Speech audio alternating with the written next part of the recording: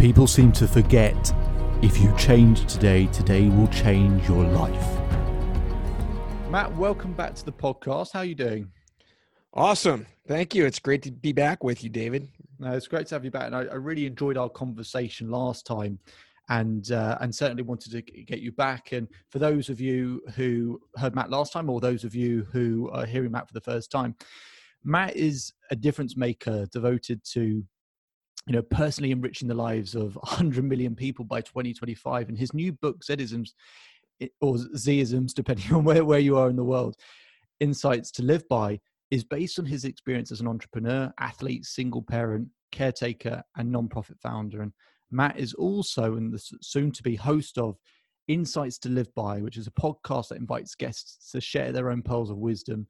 And he's also the CEO of the Internship Institute as well, which was he established in 2007 to make experience matter. Matt, with the podcast, you must be really proud to be starting that, and I'm really excited as well. I am. It's, coming off of the book, in some ways I've been wanting to just let things unfold. And that's really what's happened with the podcast. And now I'm in high gear, getting ready for my initial episodes. July 7th is when we're looking at airing that. Just on talking about podcast, because it's just one of those areas that I think 5-10 years ago, no one would have, if you said, oh, just this, and this medium where you just listen to something, I think most people would be like, well, that's never going to become anything. And podcasts are huge. Like, everyone listens to podcasts. They're absolutely huge. I don't know. Are you surprised by the growth of podcasts? Well, I'm still getting my arms around it. I think it's amazing. And it speaks a lot to just somewhat of an awakening, I think, where people are there's a greater expansion of interest in pursuits of personal development, which is as positive as it gets. So I don't have a baseline enough to be surprised. Not too many things surprised me to begin with, so I'll leave it at that. And so I wanted you back on because we were going through just your book. I mean, the chapters in your book have got some really interesting titles anyway, but just so many different areas that we just simply didn't get time around to covering all of it. And I just want to start off by going back to just some of those chapters and really getting the insights that you've put into the book. So you've got a section making coincidences meaningful. I think so many people, I always say to people that people have momentum developing their entire life. They just don't recognize it. And we've got a brain that's designed to point out what's wrong and what's not good. And we always say things like, oh, this has gone wrong. I bet something else wrong is going to be just around the corner. And trying to get people to notice, well, if something goes right, why is it that we just don't go, oh, I bet something else good's going to come around the corner? I'd love to hear more about making coincidences meaningful, if I can say it for once. It's honestly, the same thing happens to me. It's my chapter. I'm like, what is it about this word? You just kind of trip over it a little bit. Yeah. It really is something that I have a great passion for in my own personal experience. And it really is a personal experience for people, and that decision as to whether, to whatever degree they do encounter a coincidence, whether you call it that or you can call it by some other name. People say, well, I don't really believe in coincidences, but really it's kind of the same experience in one way, shape, or form. We talked about swimming with the current last time. We talked about trusting your gut, going with the flow, all of these things that are in and around mindfulness. And so coincidences are also on that spectrum of being in the flow and grounding yourself in gratitude, in alignment with the law of attraction, for example. In my personal experience and belief, I see coincidences as happening on a spectrum. And so you might think, oh, well, I was just thinking of David Holman. I haven't talked to that guy in 4 months. Boom, there you are, that same day. Or a lot of people talk about, I just heard about something 3 times in a row. What they say about 3 times, you should take action or go get something. If you hear about Zisms 3 times, that would be a good thing. I like that. The other is something that gets a little bit more increasingly unlikely.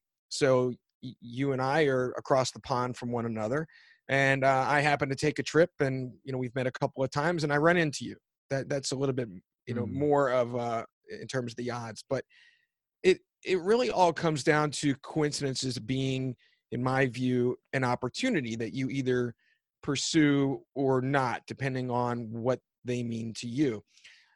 When I get to the farther side of the spectrum, where the odds of that coincidence are really astronomical, and I've had this happen to me a number of times in my life, I absolutely pay attention. When you're sitting there, like, what are the odds? Mhm. Well, that would be a real indicator of maybe tuning in. That often, it's not in every time, and you can speak to this for yourself as well. It happens when you're in a conversation with somebody you don't know very well, that the purpose of that conversation was one thing, and then at some point it veers off, typically later in the I get conversation, that. Yeah. to something that you really never had any business talking to that person about. And then it intersects with something, and it unfolds. And that would be where, whatever that intersection is, something that is beyond unlikely. Is that something that I'm going to Yeah, turn the interview around. Does I that don't. sound like? I was just trying to think through of like specific moments when you were talking about that, and you know, the first sort of thing that was coming to mind, and I'm sure it's not the only sort of thing you're referring to, is that when someone you haven't met, and it's to the side which is to do with, say, rapport or attraction. When you meet someone, not even necessarily relationship context, where you meet someone, and I can think of situations where you just meet someone for a particular person, and you just start, you just somehow manage to talk about something that you both have an interest in, or that you both, for whatever reason, it it just sparks something, and that kind of, that feeling of rapport or whatever, that's just instant. I guess some people call it chemistry. It's just something which you can't buy, but sometimes just comes across. And it's one of the things where if I in any walk of life feel that feeling with someone, it really captures my attention, as to, especially if it's, I'm meeting that person for the first time. I sort of think, whoa, where's that come from? Or how weird is it that I'd meet someone and actually we'd be so aligned in terms of the direction that we're going in, that it just makes more and more sense. But when you talk about coincidences, that sort of type of coincidence, and that will be only one thing of the many different examples that you're referring to, Right. is something that, it's a coincidence, but at some point, yeah, somewhere down the line, there are only a certain amount of patterns, different patterns that human beings have. You're going to find those people. It's just when and how and where. So those are the examples that sprung to my Sure. mind. But what other situations might you be referring to? Well, also part of it is how much you are in alignment with gratitude and being in the flow. Whether you call that a law of attraction related experience, again, I'll leave it to the individual. I did have something happen only a few weeks ago that very rarely I was able to know what the odds of that coincidence were. It'll take a minute or two to explain here. I'll just jump Please, in if yeah. that's okay. Yeah. So I met somebody on LinkedIn from Australia, and 14 hours in my future. And she asked, she was somewhat of a coach, but she said, well, why don't we hop on a Zoom and meet? And, of all the people that you meet on LinkedIn to begin with, I mean, you might have an Sure. exchange, Yeah, yeah, right? yeah. But not many people, for really no reason at all, say, hey, let's hop on and just get to know each other. I was like, okay, well, so I had a nice conversation. And similarly as described, I mentioned to her that I was recently on a podcast, and we were in the after chat, and the podcaster mentioned to me, hey, have you ever thought of starting your own?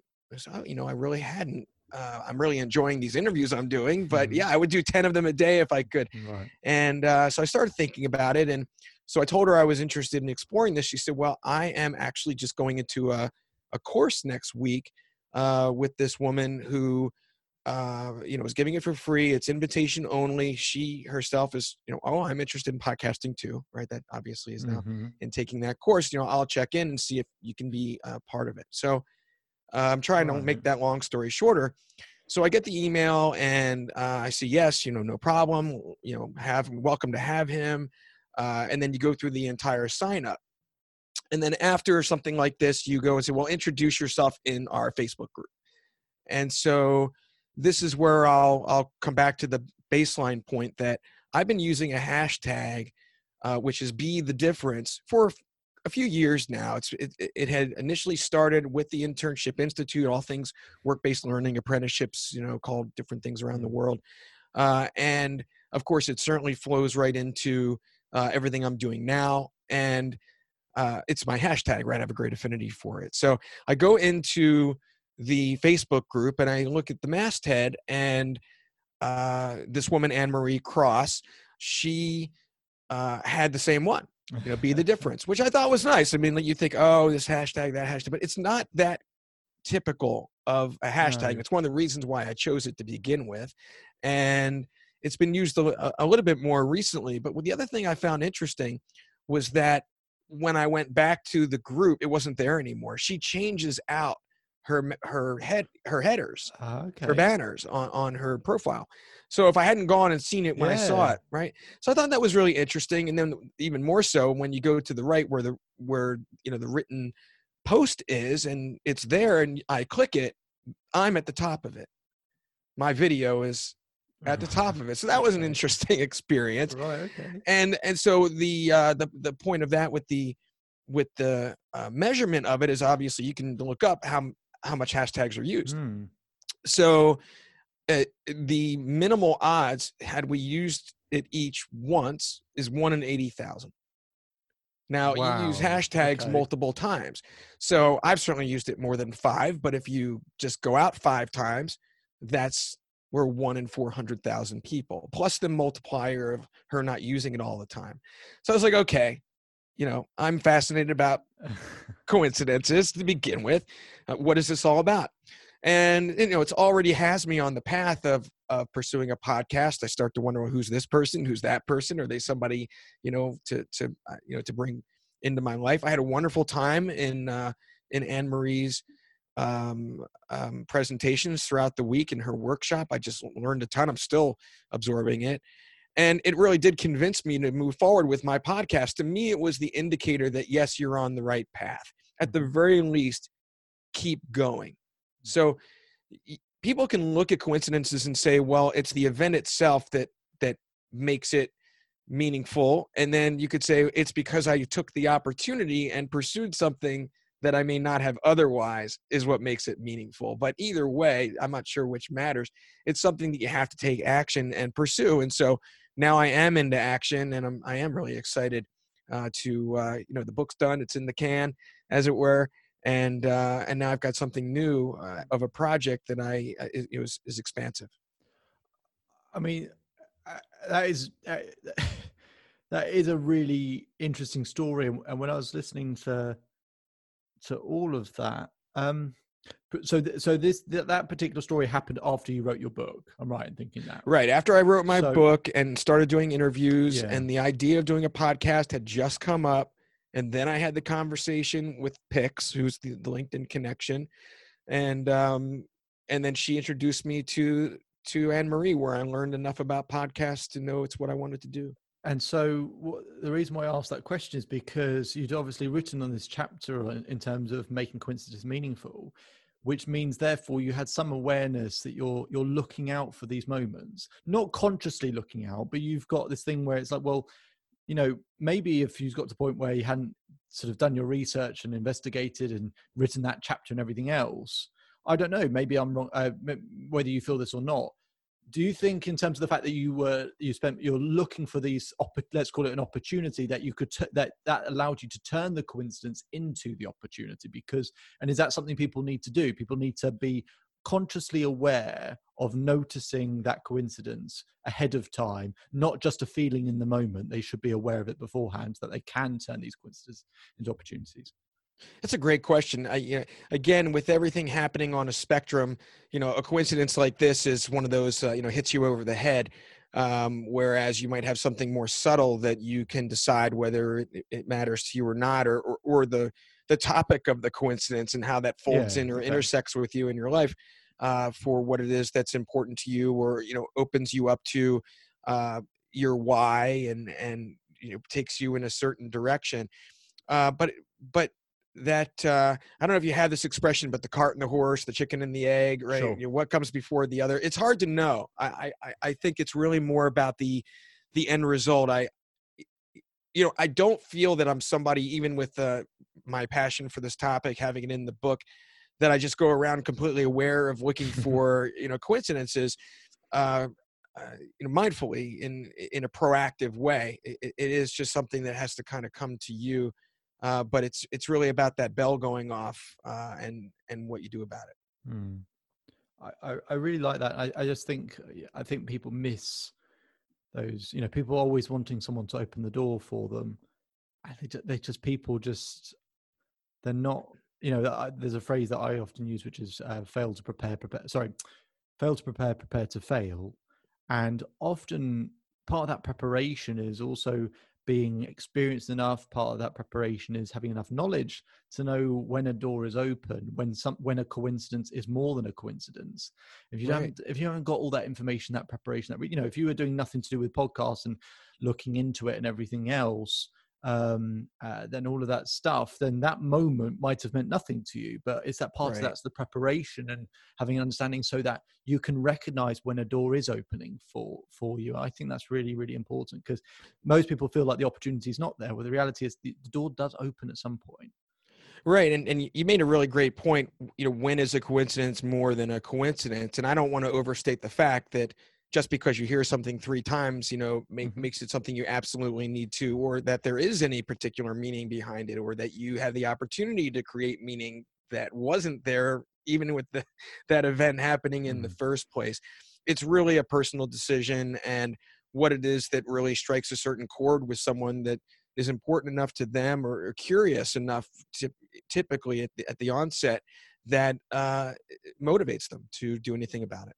Absolutely. I totally agree with that. I want to move on to one of the other sections, which is caught my attention, which is we didn't talk about last time, the natural elements of motion. And you sort of touching on sort of psychological traits here. I just want to get a better understanding and a better idea of what that is to you. Right. Well, actually, it's something very specific. This was an experience that I had, and I guess it's the one thing that makes this chapter stand apart, because it really is mostly all about this event, which is close to 20 years ago. I had a friend working at a place called Esalen in Big Sur, California, right on the Pacific coast. If you ever see car commercials where they're right along the ocean on the windy highway, Okay. Yeah. that's Big Sur. Okay.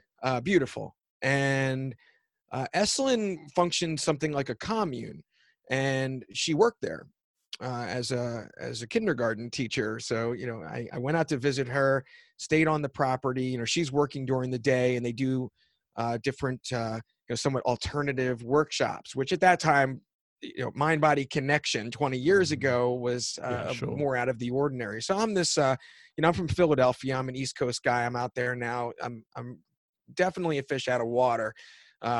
Sore thumb, call it what you want. I was a jock, I guess, as a hockey player, and it was something I really had to open myself up to begin with. And it was this intensive course, about 36 hours in 6 days, and we went through a lot. So I really do have to cliff note this to size it down, but it's focusing on the 4 natural elements in a quadrant. Now, there's an illustration in the book with this in it. It is easy enough to describe that in the lower quadrants, to the left you have water, and to the right you have earth, as they are in nature on the ground. And then in the upper quadrants, you have air to the left and fire to the right. Sure. And then we talked about the motion of the elements. And so just by quick reference, fire is it's a forward, upward type of element.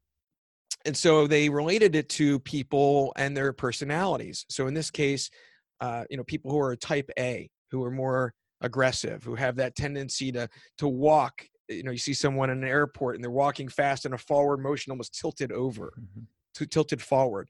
They are typically, at least an innate character trait, fire. If it's somebody who is, they let things roll off their shoulders, what we might say here in the States, or maybe you do there, surfer dude. right? Like, Right. Yeah. yeah, whatever, right? Hmm. And then you might be someone who is water, and you are, easily pushed back. If you think of a canoe and you push it in equal force, it's going to repel in opposite directions. So that might be somebody who is a little bit of a pushover, can be taken advantage of, maybe a lower self-esteem. It's hard to categorize it in any one way from an element standpoint. And then I think everyone can also relate to earth, and an earthy person who's well grounded, who is not someone who necessarily will push, but they're not someone who can necessarily be pushed.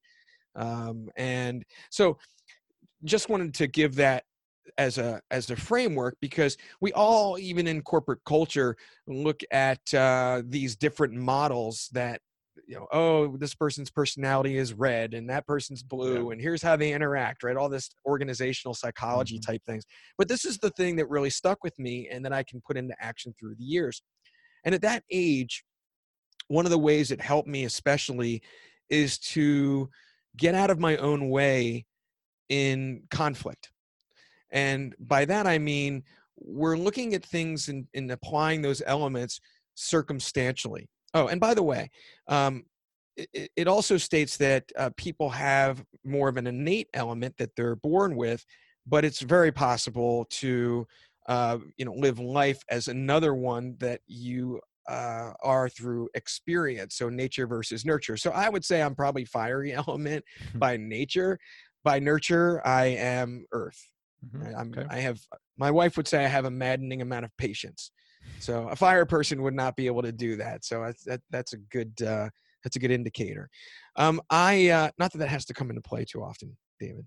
But the point is that when you're in a conflict, and this is something we talked about last time around areas of perception, and two people are seeing a situation in different ways, naturally in completely opposite ways, doesn't necessarily make either one of them wrong based on the perception of the situation. So that whole thing around, two rights don't make a wrong, but one person's I'm right, I'm right.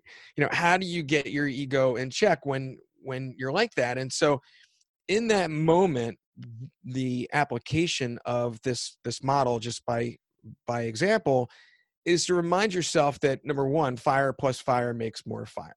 You're going to take a conflict and you're going to ignite it into something greater. So now's when we're talking about, there was no social media back then, so you could say, a week's worth of angry emails or texts or things of that nature. Is that worth it? When you're in that moment and you want to decide whether to push forward because it's so important to you to be right, is it more important to you just to yield and not put yourself and others through that? Because then you start repeating that story to multiple people, and that's a negative energy that gets spread, and on and on and on. I know you get all this, but again, at that age, it was something I really had a hard time getting out of my own way in a certain way, and not that I'm often in conflict, but wanting to be right. And I have a choice in that moment to stay grounded and stay poised and decide that I can act as another element, in this case water, and douse the flame and say, David, I get where you're coming from and why you're so passionate about this. I have a difference of opinion here, and I don't really see the benefit of us arguing it out. We're not going to agree here. Hmm. And That's a and then what are you going to say, right? I just Yeah. diffuse the situation. Go ahead, David. What are you going to say to that? You're Well, hot. You want to be right. I was gonna. It takes me back to some of the work that I do, I guess, in terms of modes of being, which is, I guess, a similar sort of concept in terms of, um, you have the warrior, the lover, the sovereign, the joker, the different places we can come from, and some people are more driven by feeling important, and some people are more driven by love. And actually, that whilst you might be driven by one or the other, actually, Right. what does life look like when you drive yourself through the other filter? And that's often an interesting question. So anyway, so sorry for jumping in, but No, I wouldn't consider that jumping in. I think I was on a diatribe for about felt like 8 minutes or so there. So so I've just, so on that particular point that you were speaking about, which and carrying on your story, which is understanding. It's not. I won't ask the question when to use which one, because that's obviously a personal preference, but more an understanding of, I guess, in what situations people can make more of a conscious effort to think, maybe I need to do it from a different place. You spoke about conflict. Maybe there are other situations that you think of actually, maybe I need to do it from a different place or a different place, So anyway, to carry on your story, just interesting to know in other ways in which that stuff can be applied. Yeah, again, it's one of those things that, you mentioned another model. What is it that someone identifies with that hits home? And to me, this has always been very simple. I think the natural element aspect of it's pretty cool. And it's easy to apply. Then again, the expression there would be, I think it would be a little flaky to go around and be like, oh, she's fire and he's air. And, that's not it. It's more of a go-to, when you need it, to just make the good decisions and keep yourself in check, understand other people.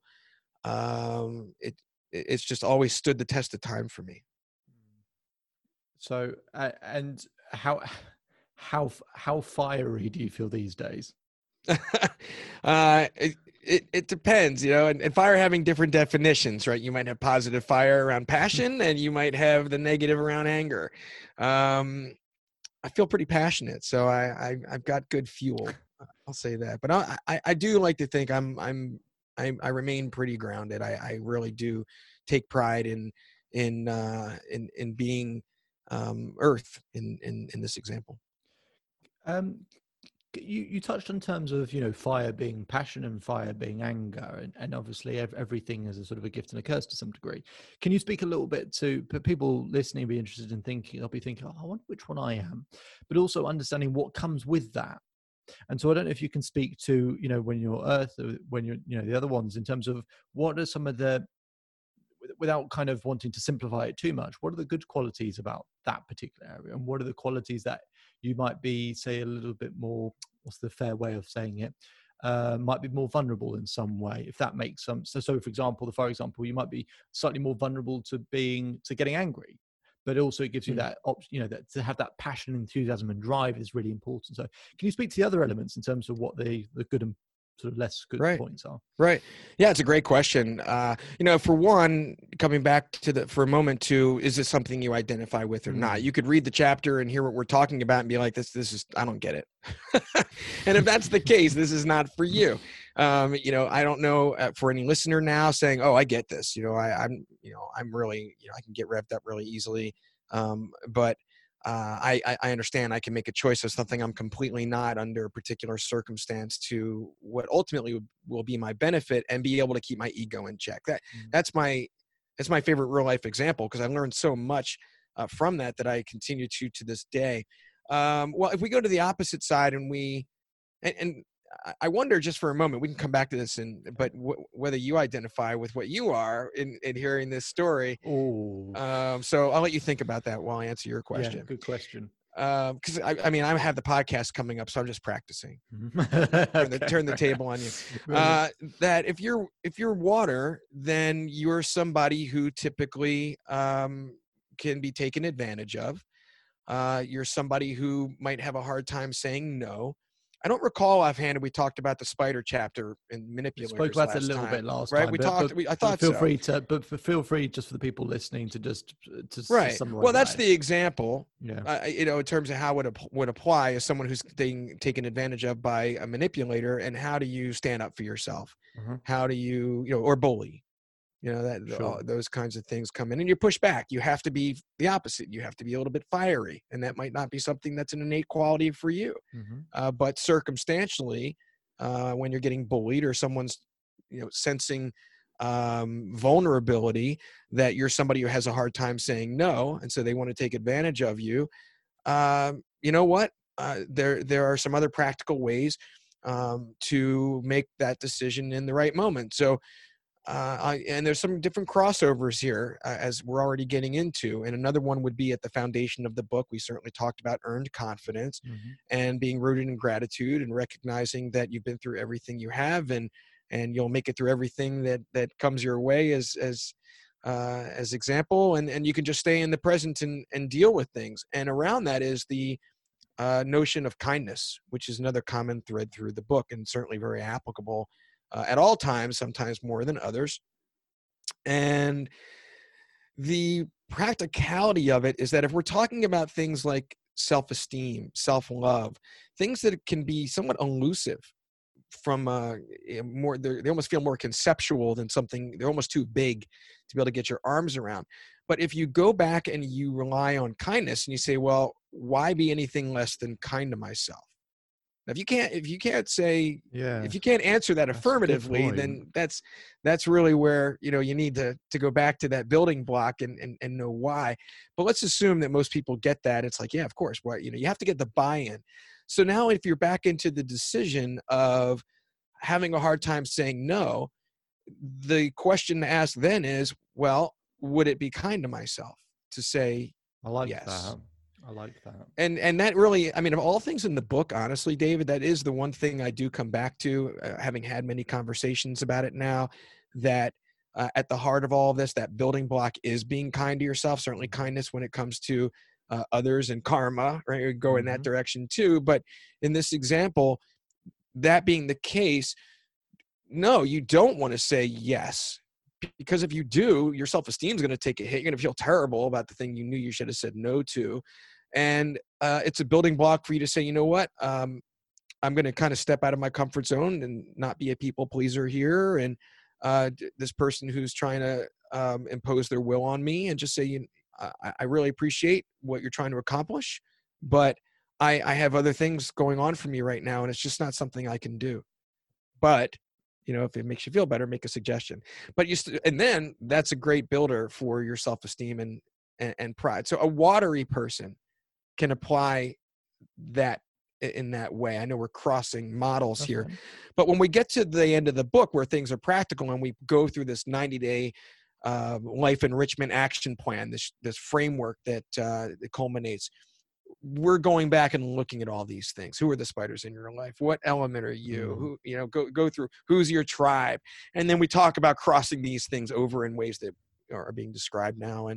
And if you identify them, how do you apply those? I'm gonna have to come back to the question of which one I am, because I'm still thinking about it. But I was giving you plenty of time to think about it. I'm still not entirely sure. I think for some reason instinctively I feel like I'm leaning towards Earth, but I can definitely recognize the tones of the other things as well.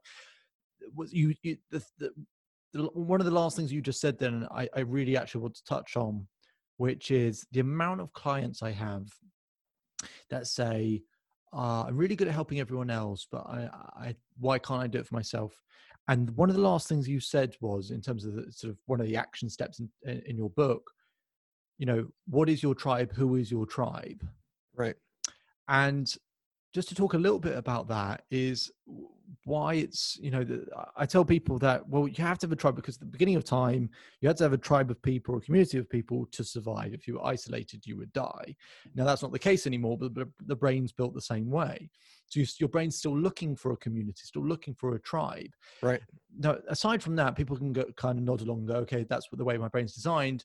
But why can't I help myself? And I say to people, they ask me, well, how do I help myself? I say, well, part of it is exactly what you say, is implying all of these things to yourself, but also you have to have designated people to have conversations with, to get the stuff out your head, just like anyone else does. You need a community or tribe of people for plenty of reasons, including your own well-being. Right. I just want to get your thought on why it's so important to identify, not just know whether conceptually maybe I have a tribe, maybe I don't. Right. Why it's important to know who exactly is in your tribe. Right. Well, to take the half step back, I will say, because it's also about people. I mean, we don't know each other quite well yet, but I do find it fairly easy to apply the elements model in most cases. And you can work backwards and say, well, what is this person not? I could tell you you're not fire. You don't strike me as a fiery individual. You're not a type A. type No, I agree with person. that. That's, you know, I you don't have to can get to be, know but you. I think instinctively I'm not. Yeah. Right. The element, it's just not Yeah. at your core. I don't really see you as someone as water. So, Mm. that leaves, the other two. So, and you will kind of toggle from one to the next. So you do strike me, you know, you're a life coach, you're, you know, all the things that you do through your experience and profession, you're going to be earth more than likely, if nothing else, through that life experience. And you're probably also air. You don't really strike me as somebody who lets things get to you. You strike me as somebody who lets things roll off your shoulders, I would. as air It would. depends who you ask. I think in my life, so All most right. people, lots of people go no, and then I can think of a few people who would go yes. But All you're right. probably right, mostly. Okay. Well, we'll put it to the test when we're done the podcast. We get off air here. I'll try and see what you can tolerate, and we'll put you through the speed test. So going back to the tribe, you know, quite directly, it's really along the lines of the comment that we, to a large degree, are the sum of the 5 people that we spend the most time with. And that can be family, that can be immediate family, spouse, certainly your friends, and how they influence you. And so at the onset of again, the practical side of how this is about life quality and enrichment is, well, who's in that tribe that either you know, that we're going back to that thin slice, that data point of, do they feed me energetically or do they drain me energetically? And of course, we're there to lean on each other, right? When life events happen and difficulties, again, these things needing to be dealing with the real, not necessarily being unnecessary worry. Sure. Boy, I'm really getting into lots of crossovers here between one It's chapter and the interesting, next, yeah. but it's true. And so now you can make a conscious decision in the initial reference I made to that 90-day plan and say, might there be somebody among those 5 people who just drains me all the time, sucks the life out of me? It's just, they don't mean it. They have their dysfunctions. It's not anything intentional. They're just a drama magnet, you know, whatever that, everybody understands what we're talking about.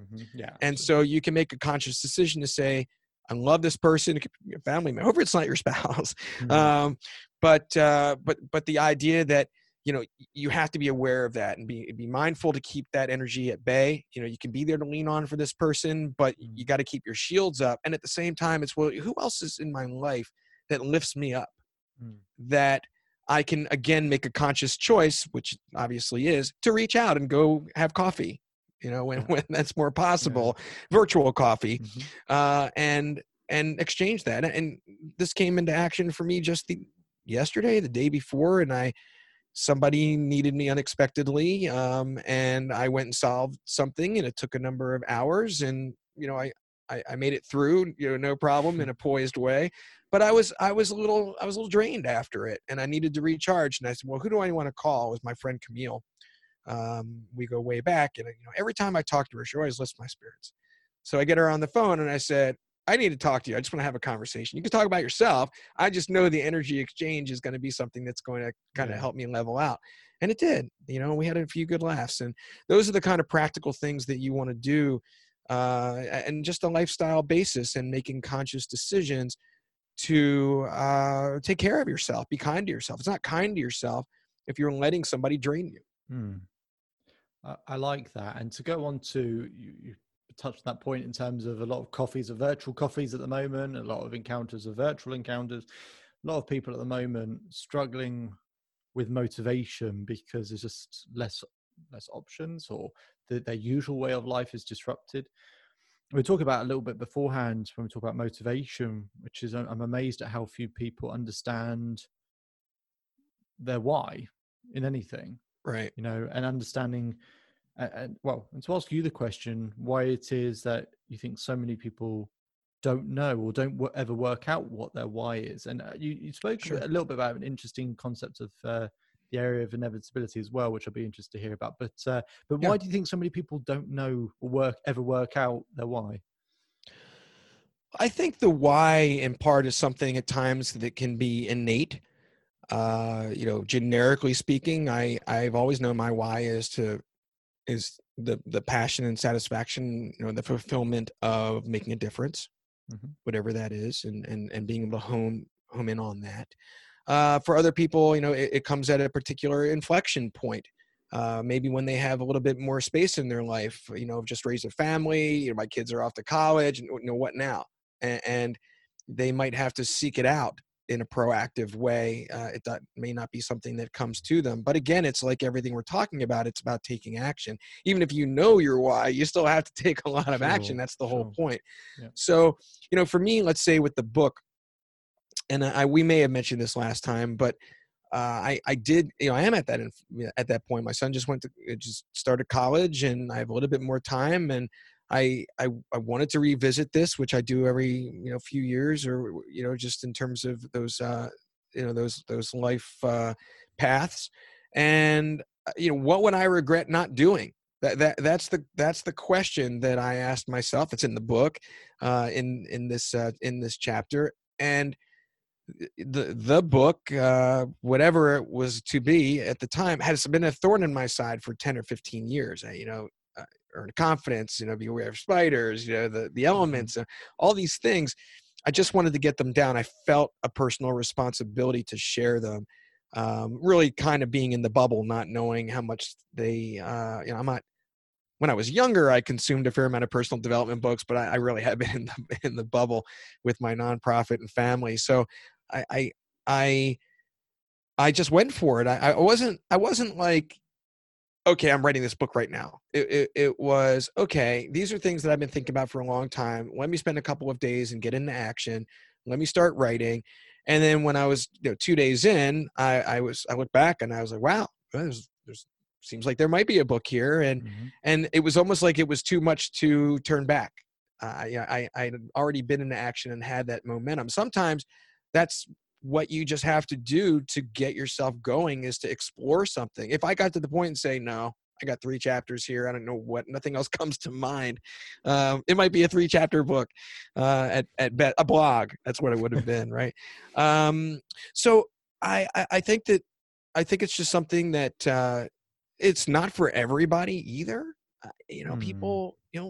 People just want to spend their, look, it's everyone's individual decision how they spend their life, what brings them joy. If they want to binge watch one show after the other and never step out of off their couch, then more power to you. There's, that's what you decide. And we can get into inevitability as well, but I want to take pause. And anything more you want to explore on this part of the conversation? Well, I just think that in terms of people's why, you're right. It is each to their own in terms of what it is they want to do. And I always say, whatever you're spending most of your time doing, you use the example in terms of people not getting off the couch. The amount of people who will be experts in terms of binge watching a TV program because they know where to put the remote, they know where to put their drink, they know where to do this, and they've done it so many times they know how to be an expert at it. And it's everyone's an expert at something. It's just asking yourself, well, where do you spend most of your time? And then it's measuring that against what it is that you want. And I say to everyone, I said to a client this morning, I did all this work on her business and then said, this is all rubbish if we don't know the answer to the following question, which is not why do you want to do this? Why is it a must for you? Right. She'd sort of said, she'd spoken about, I want to do it because it'll be good for me. It'll help with this. And I said, no, why is it a must? And she said, after a long pause, and she started to well up a little bit. She said, I want to set my kids up. I want my kids to be fine. That's right. Why I have to do this. And that's the difference I think people have to find. It's hard to find that. And lots of people struggle to do so. Absolutely. And I should reinforce, just non-judgmentally. I like a binge watch as much as the next person. Oh God, me too. I just finished one last night, but what are you watching?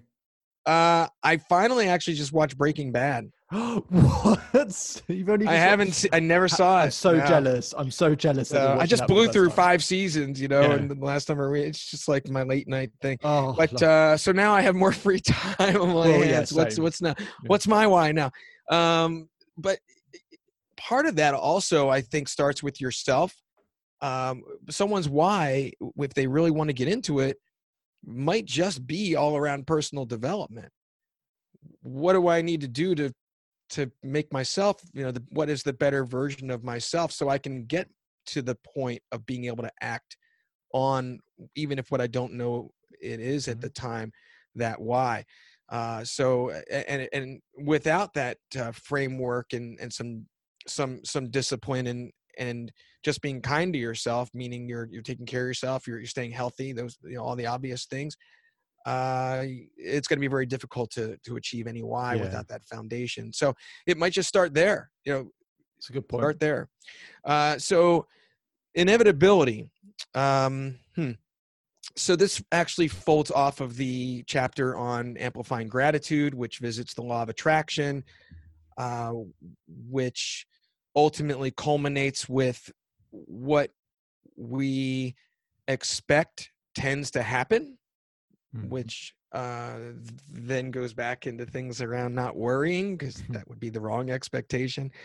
But the thing about the law of attraction is that it is transactional. It's not going to write a book for you. It's not going to necessarily succeed at whatever that why might be. It could be right now people making a pivot and pursuing something entrepreneurially. Law of attraction is not going to start that business for you on its own. Absolutely agree. So inevitability is somewhat about putting that law of attraction into action. And if you look at the law of attraction, which I think most people know is somewhat fueled by gratitude, and whether you subscribe to it or not, I think people recognize, well, gratitude in and to itself is really where the joy in life, the heart of it is. The fuel for inevitability is self-belief, which is naturally a good theme for us for your program. I think someone does a podcast on that subject. I heard of it. I can't put my finger on it. It's not very good. Yeah, no, that wouldn't be true. It better be, with us being here together. But this is really a somewhat in detailed chapter. So I'm going to just really try and get my head around summarizing it best. If you look at this from an entrepreneurial standpoint, an entrepreneur would typically say, I'm at point A, and here's my business plan. 3 months, 6 months, 1 year, 3 year, 5 year, 10 year. Those are the points that where I want to be then. But when you're looking at inevitability, you have to go all the way out to your point B. What is your furthest most vision for your business that you can be very, entirely crystal clear about, that it is to the point where you have the self-belief that it has already happened. It's inevitable, because through self-belief, you're going to reach that point B. And reaching point B in this case is takes some explanation. If you look at that idea and what we talk about is our dominoes, and you line dominoes up from that point B to where you are now. For me, for example, for the nonprofit, for the Internship Institute, those are systemic things that I'm trying to affect in terms of change. I'm very clear about it, but they're decades out. Ultimately, I'm probably not going to be around with respect, and that's part of the whole thing around the nonprofit. But it's not as much now about the point B as it is knowing the tipping point that I need to get to, that once I get there through the vision I've established, the rest of the dominoes will fall. So for a lot of cases, it's, putting it more simply, it's when a business becomes profitable and is at the no look back phase. But then what happens? So I'm just touching on it here. But inevitability is self-belief, and it's about that. You just have to be, it's entrepreneurial passion and undeterrability. Something happens, you're an entrepreneur, you get punched in the gut 8 times a week, which is probably minimal. Yeah. You are undeterred because you know what your point B is, and you might take detours. Your dominoes are never going to remain straight, but you know where you're heading. I really like that, because I think I talked to a lot of people about leverage, and I guess it's a similar sort of concept in that there does get to a point where if you put enough of the right pieces in place, or let's use your domino analogy, which is that if you do line the dominoes up and then you get them in a position where once that tips, it's going to tip everything else as well. It has to turn in your favor. Now, knowing what all the dominoes look like, or using leverage as an example, knowing what was required to create enough leverage, sometimes that's hard to know straight away what all of that is that will create a significant amount of leverage. But with more understanding, experience, preparation, everything else, you start to work out, well, if I do A, B, C, D, it has to create the leverage, and there has to be a sense of inevitability that it will turn in my favor. And that's why I always say to people, clarity brings things closer, because the clearer you are of what you want, then you have clearer idea of how to make it an inevitability, as you're saying. And so how much of what you talk about is, and how much do you believe in terms of self-belief is clarity? Well, clarity is, you can't go further out with that point B unless you have total clarity, because otherwise you're not going to have total self-belief if things are not crystal. And of course that point B will change over time as you do what you do. I think it's important to make a final connection on this point. Number one, where law of attraction is concerned and how it intertwines, you still have to apply the aspects of speaking, what you say, what you think, talking about things as it rather than it will happen. It's more, I am doing this. It's trying to bring things into the present. It's trying to step into maybe that's a new self-identity. Who are you when you're on the other side of that? I mean, and it's hard that you have to reconcile it. So for me, it's like, well, I want to personally enrich 100 million people. I've by 2025 and beyond. That's very specific. I'm setting my sights on a goal. I have to think of myself, even though it's awkward, quite honestly, as a household name. Mm-hmm. But the houses don't know it yet. I know it. I have that self-belief. And I have to then put myself into the mindset of, well, what would it be like? What is it like to be that person? So that self-identity aligns with the self-belief. And then at the front end of it, it's also very important to apply the law of attraction transactionally, which might be, okay, I know what my tipping point is in that line of dominoes, still not knowing quite how to get there, but the law of attraction might help inspire that idea. It might lead to that encounter. It might lead me to the investor I need. Those sorts of, I mean, look, this, I hear myself, and it is all just somewhat of a personal experience to get to the point where you can buy into this. And I'm not here to say, it's easily sustainable, no more than the law of attraction is, but you have to fold these things into your day practically as you would gratitude, so that you can remain focused and remain aligned with that self-belief just the same. I really like that. I like people who do good things for other people and then still have the ambition to do more, which clearly you have. And before we start thinking in terms of wrapping up this conversation and making sure people know where they can go and listen to your podcast, you kind of touched on the question I was going to finish up with, which is understanding what footsteps you want to leave behind for other people. You touched on, you mentioned you want to influence 100 million people by 2025. I guess, therefore, what I'd like to ask is, you talked about aligning that vision of yourself, aligning that vision of how that looks like, aligning that to who you currently are right now. And I buy into all of that as well. That I think that's important to work out who that version of yourself, we won't know it completely, but get as good an idea of as we possibly can of what that version of ourselves would look like. And therefore, how can we align that to us now? So the question I guess I have for you, Matt, is when you think about helping 100 million people or influencing 100 million people by that point, is how will you have done that? What does that vision look like to you? In what mediums, what forms would you have done that? Well, part of it is also what it eliminates. For example, I know I cannot be a coach.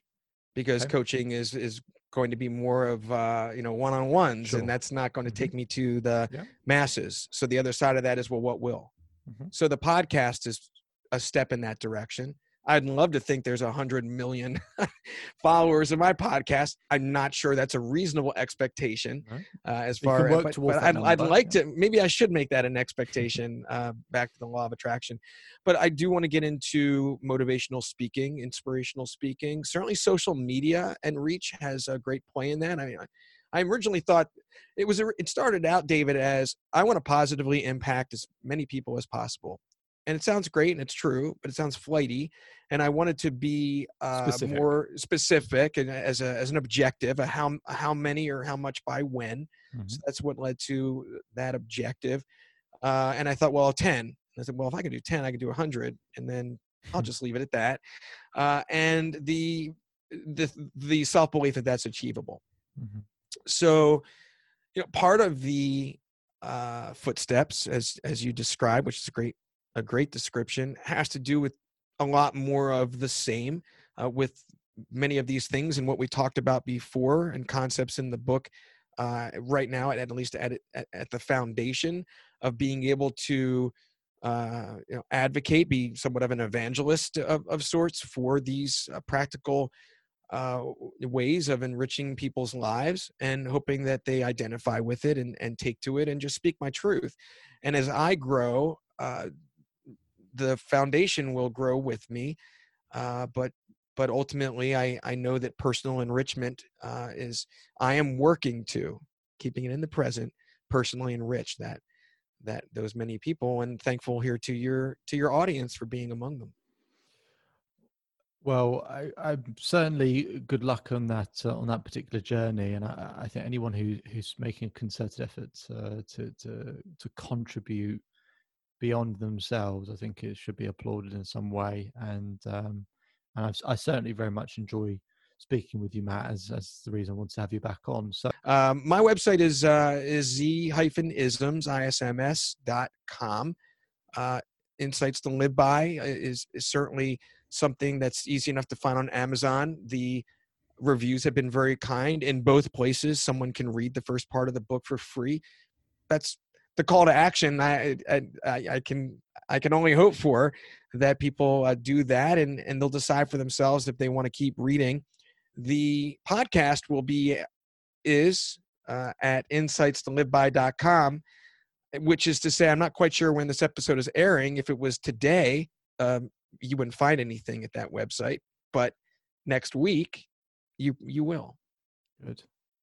And so for those listening in, this episode will be made available sort of 12th, 13th, 14th of June, and in a week's time, then Matt's podcast will be up. And well, very exciting for you. It's very exciting to start a new chapter or a new medium or anything like that. So I wish you good luck with that. And do you have some people lined up for your show yet, Matt? I actually do. I'm still working on my guest strategy, working backwards from some of the I have a meeting today that's going to answer some of those questions, but there are a couple of people I really admire that will be my initial shows, and it's going to be a combination. I'm doing a solo show with one episode a week, and then I'll do an interview show. And Mm-hmm. Insights to Live By, Z-isms, those being pearls of wisdom and things that everybody has. The podcast is about interviewing people about their insights to live by, and those origins and why, in terms of their value system, those are what resonate for them. That's what what we'll be covering. Excellent. Well, Matt, thank you very much for your time.